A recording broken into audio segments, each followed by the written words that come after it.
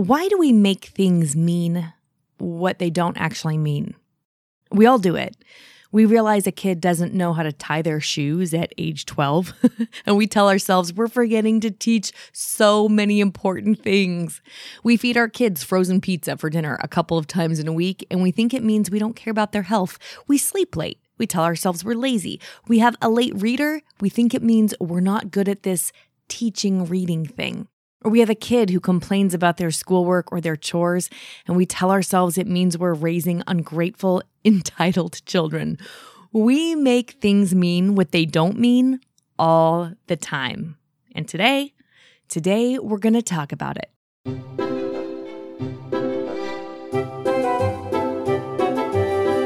Welcome, I'm Sarah Mackenzie, and you've got episode 225 of the Read Aloud Revival, the show that helps you fall in love with your ordinary, bookish homeschool life.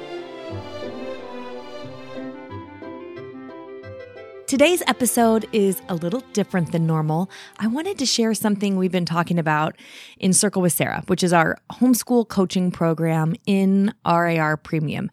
If you don't know about Circle with Sarah already, Circle with Sarah is a weekly podcast for Read Aloud Revival Premium members. Maybe you didn't know that this isn't Read Aloud Revival here that you're listening to right now. It's not the only podcast of mine. I actually release a weekly podcast called Circle with Sarah that shows up in your podcast player right next to where Read Aloud Revival does for everybody who's an RAR Premium member. And in that weekly podcast, we talk homeschooling. It's a podcast that drops a tiny bit of coaching and encouragement into your ears every Monday morning to buoy you up for the week and help you teach from rest. I recently did a couple of episodes on why we need to keep data in its place in our homeschool, why it's important for us not to make things mean what they don't mean. But I wanted you to hear it here on Read Aloud Revival too. So I'm sharing 2 episodes with you here today. I really hope you enjoy them. And if you do, I hope you'll join us for more episodes just like this by coming on into rarpremium.com. For now, enjoy the show. Welcome to Circle with Sarah, RAR Premium Homeschool Coaching, where we become the peace-filled, joyful mamas we're called to be. I'm your coach, Sarah Mackenzie.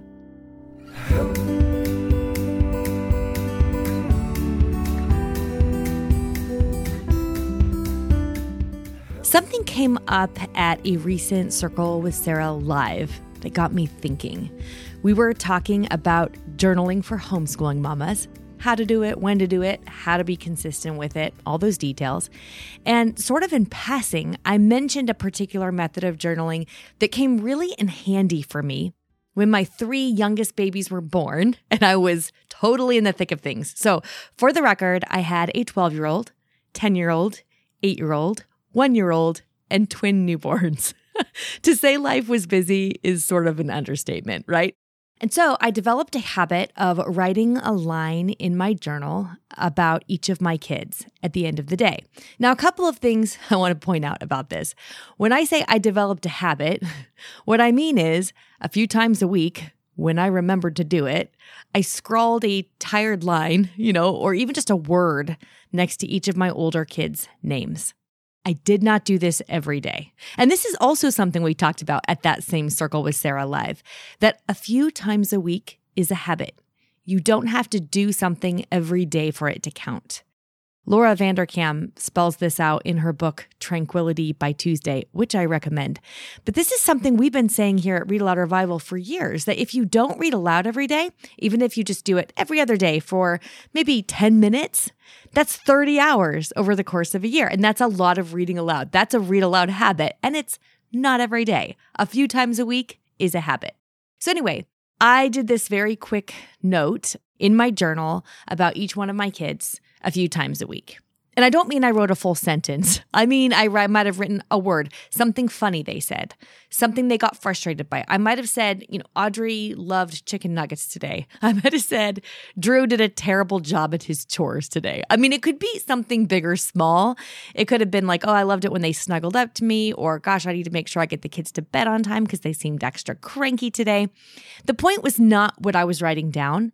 The point was that doing this, writing something down about each of my big kids, made me stop and think about each of them.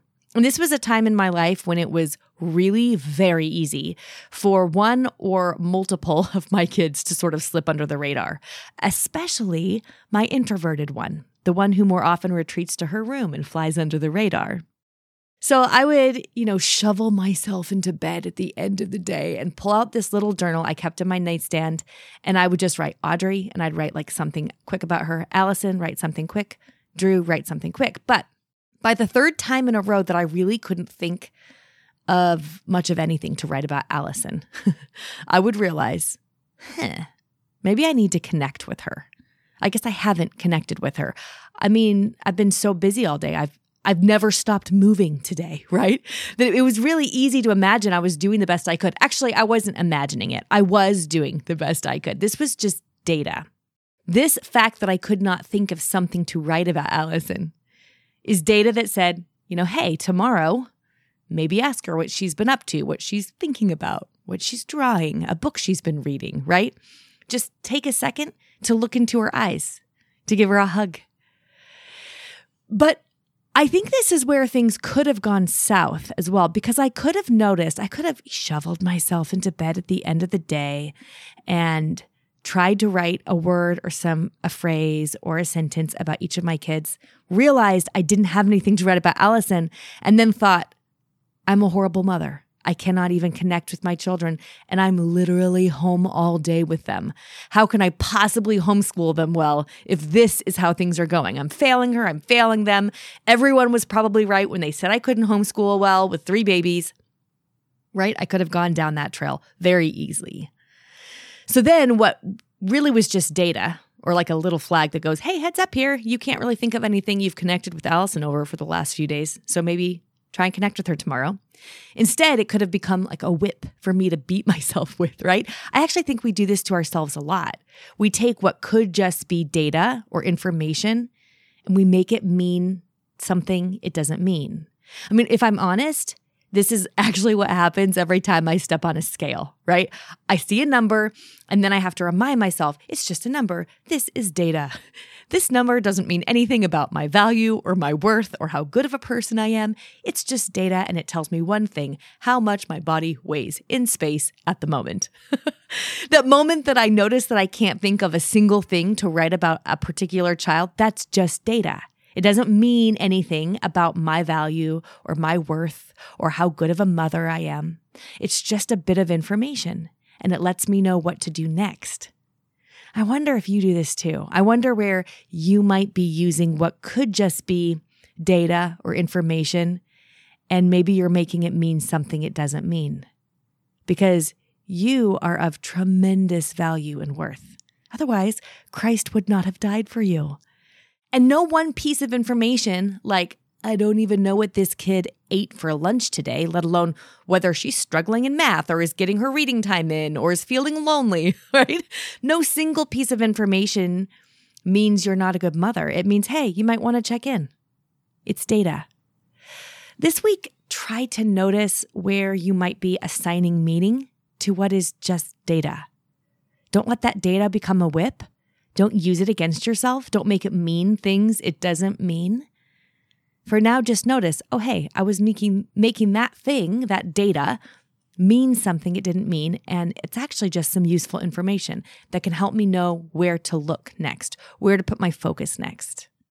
Just for fun, in these show notes, I'm going to put a picture of that child of mine, Allison, whom I needed to work extra hard to connect to because it was easy for her to slip under my radar. I'm going to put a picture of her here with the babies that were responsible for absorbing so much of that time and energy, were a lot of the reason why I had a hard time connecting with her. Because that girl, believe it or not, is now 19 years old and she's at art school way across the country from us. And just this last Valentine's Day, in the mail, we got a little surprise package. And from college, she got herself some art supplies and she made a Valentine's card for each of those younger kids, customized with their favorite animals that she drew: sheep for Beckett, cats for Emerson, unicorns for Clara, and a little message about how she loves and misses them. So I'm really glad I didn't tell myself the story that I was a terrible mother to her during those years. I'm really glad I didn't make that data mean something it doesn't mean.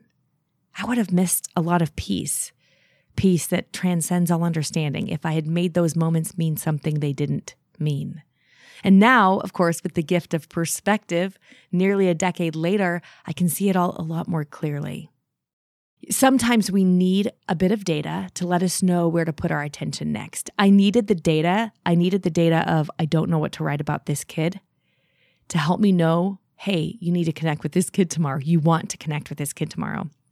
But let's not make it mean something it doesn't. You and your kids, they're of immeasurable value to the God who made them, to the Savior who died for them. He loves them more than you do. He's watching over them better than you ever could. And you are here right now listening to this episode. There's a reason for that. This week, just think about it. Just notice it. Where might you be using data as a whip? Where might you be assigning meaning, making it mean something it doesn't mean?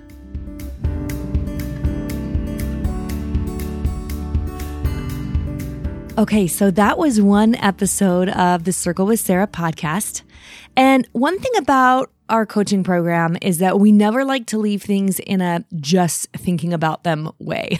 It's really easy, I think, in today's world to take in a lot of information. We hear podcasts or watch videos or read articles or hear things, and then we don't actually make it practical so it can change our day-to-day lives for the better. So what happens to me is I hear a lot of, let's say, podcasts, or I've read a lot of articles, or I go to a conference and I hear a bunch of speakers talk about things. And then I know all the things I should be doing, but I'm not doing them. So then I have this like tension, and it causes anxiety between what I know I should be doing and what I'm doing. So with every episode like the one you just heard, we follow that up with an episode where we put our boots on the ground, so to speak. So I want to play that one for you too, because this is the follow-up episode for you. This is on how to know what your data is actually telling you so that you don't just make it mean things it doesn't mean. Oh, by the way, you want to grab a pen and a notebook for this next part, or you can just open the Notes app on your phone because you're going to need to write a couple of tiny things down. Okay, here we go.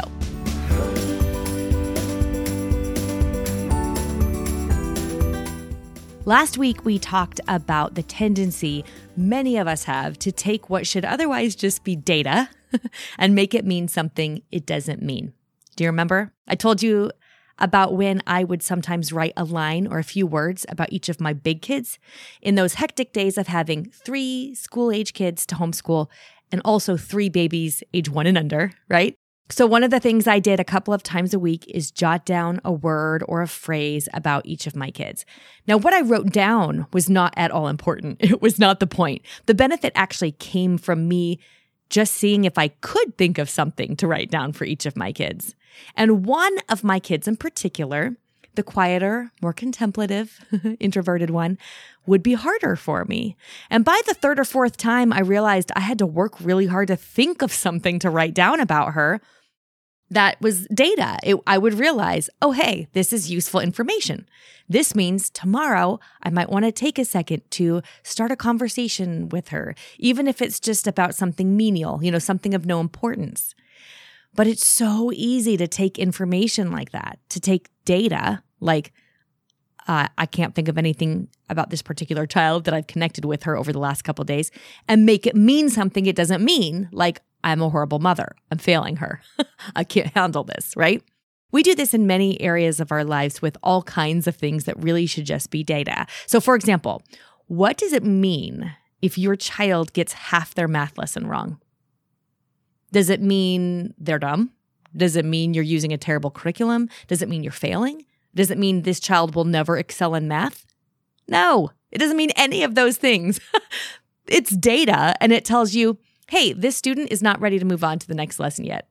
That is all that it tells you. And that's really useful data because now you can go, okay, now I know what to focus on next, right? Data just helps us know where to point our flashlight. When we assign other meanings to it, we turn data into a whip. And we start to feel terrible about ourselves, right? How about the data you gather? Maybe you go to the library and your child fails to hold the door open for an elderly person coming behind you. Or maybe you're at co-op and one of your kids is sassy at one of the teachers or does something else that really embarrasses you, some other behavior. Does it mean you're failing? Or that your child will grow up to be a heartless felon? Or that your homeschool is obviously not working? Of course it doesn't. It just means, oh, hey, time to revisit that idea of holding doors open for others or of respecting your elders or being kind or whatever the thing is, right? It's just a flashlight. It's data that says, hey, here's where you can put some attention next. We want to be careful to keep data in its place and not to assign some overarching meaning to it that it doesn't deserve and it doesn't warrant. So grab a pen and your notebook or open up a fresh note on your phone and then consider this. Where might you be assigning meaning to what is otherwise just data in your homeschooling or your parenting? An easy way to identify this, by the way, is just to consider where you feel like you're failing, because wherever you feel like you're failing often points us in the direction of where we're making data mean something it doesn't mean. So I'm going to give you about a minute. Here's some music. For the next minute or so, consider where might you be assigning meaning to what is otherwise just data.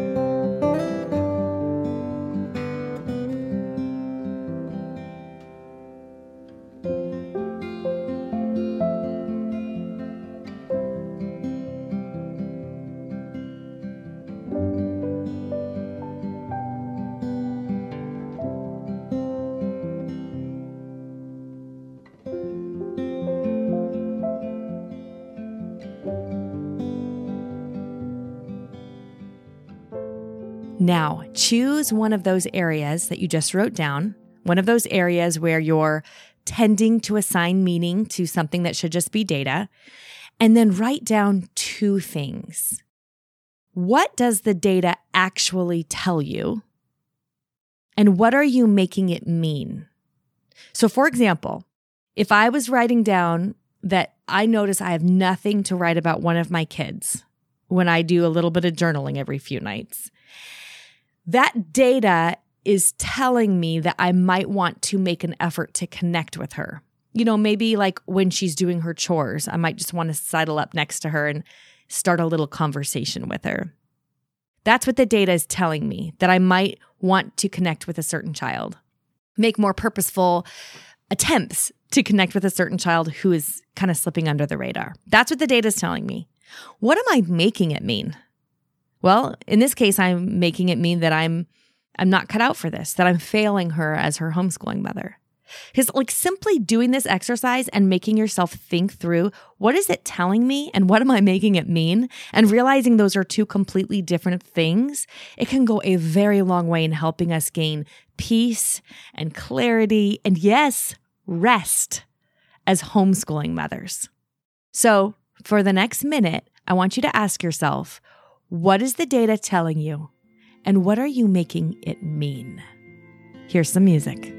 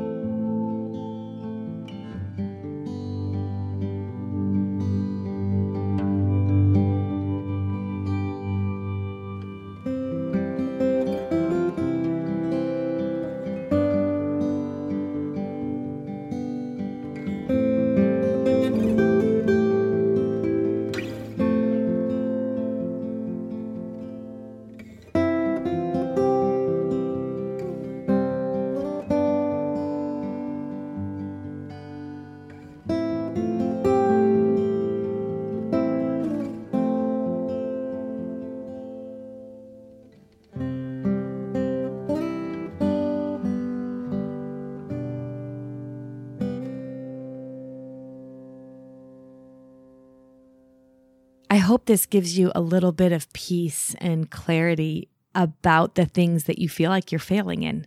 He promised us that his yoke is easy and his burden is light. And this is part of what he meant, I think. Because if we make his easy yoke and his light burden mean things they were never meant to mean, well, then it all feels very heavy, doesn't it?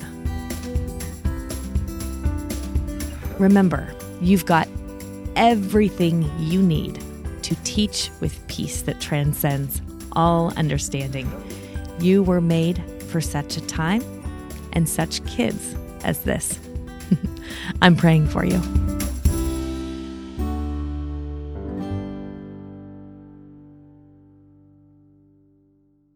Was that useful for you? I really hope so. We shared this, like I said, on our Circle with Sarah podcast for RAR Premium members. And I thought, you know what? I am going to play these on the Read Aloud Revival because I think we all do this. We all make things mean what they don't mean. It's so much more helpful if we can get really clear on what our data is actually telling us. In RAR Premium, we are razor focused on helping you fall more in love with your ordinary bookish life. I don't believe you need an expert. You don't need a new curriculum. You don't need a change of circumstances. You don't need more or different of anything, really, to love your homeschool life more. I think you can fall more in love with your homeschooling life just as it is right now. If you're at home when you're listening to this, look up around you. Is your house a mess? Are there dishes in the sink? Is the baby crying? Are there toys scattered on the floor? Is there like half a homeschool week's worth of papers everywhere around you? Or maybe you're running around in the car, or you're taking a walk, or you're doing the laundry right now. This life you're living right now is the life that I want you to fall in love with. It's the life that he has given you. And it's everything you need to teach from rest and to experience that peace that transcends all understanding. You have it right now. No expert required, no new curriculum, no color-coded chart. It's not like there's some magic bullet out there that's going to turn you into a confident homeschooler. You got everything you need right now for that life you are living right now, which I can almost guarantee looks nothing like an Instagram feed. If you enjoyed this episode today, I invite you to join us in RAR Premium. I send out a weekly episode, like I mentioned, just like these. These are 2 episodes that just recently went out to our members every Monday morning. And that podcast shows up right where you listen to Read Aloud Revival. So it's very easy to listen to. The episodes are short. They're about 10 minutes or so. And they help you get your week off to a start that's intentional and remind you of who you serve and what we're really doing here, and that the life that you're actually living, the one that's unfolding in front of you, is the one you're supposed to be living. You can join us at rarpremium.com. You can also just text my name, Sarah, Sarah, to the number 33777, and I'll send you a link to join us. I hope you do. Now, let's hear from the kids. What are Read Aloud Revival listeners' kids reading lately? Hi, Mr. My name is Maddie. I live in Kokomo, Indiana. My favorite book is Long Winter by Laura Ingalls Wilder. Because Laura is older than me. Did I say I'm 14? I'm 14. I like listening to your podcast and hearing your voice. Thank you. Bye. Hi, my name is Charlie. I live in Georgia. I'm 12 years old, and I recommend the Mysterious Benedict Society because it has lots of puzzles and plot twists. Hi, my name is Ed, and I'm from Georgia. I am 8 years old, and the book that I recommend is Casentino. I recommend it because I like it because it is about a silent illusionist, and there is magic. Hello, my name is May. I live in Georgia, and I'm 11 years old. I would like to recommend the Survivors series by Aaron Hunter. It's about these dogs who are trying to survive in a dystopian world. Hello, my name is Zeke. I am the age of 7 years old. I live in Ohio. I like the Boxcar Children's series because there are lots of mysteries, and the Boxcar children have to figure the mysteries out. And if there's a bad guy, the Boxcar children is the bad guy. Hello. My name is Jane, and I want to tell you about the sweet competition. But wait, hold on. Where are you from? Yeah, I'm from Ohio. And how old are you? I'm 4. Okay, so what's this book? The sweet competition. First, I want to tell you about the Cherry Twins were always he's trying to make things a competition. Not only does it have a boy cherry, but it also has a girl cherry. And she picked vanilla ice cream. But that's not the only thing I like. I like that the Cherry Twins won. The Cherry Twins win the competition together? Yep. Thank you, kids. Do not forget, you can get the weekly Circle with Sarah podcast yourself and fall more in love with your ordinary bookish homeschool by joining us at rarpremium.com, or you can text my name, Sarah, SARAH, to the number 33777, and I'll send you a link to join us. I'll be back in a couple of weeks here on Read Aloud Revival. In the meantime, you know what to do. Go make meaningful and lasting connections with your kids through books.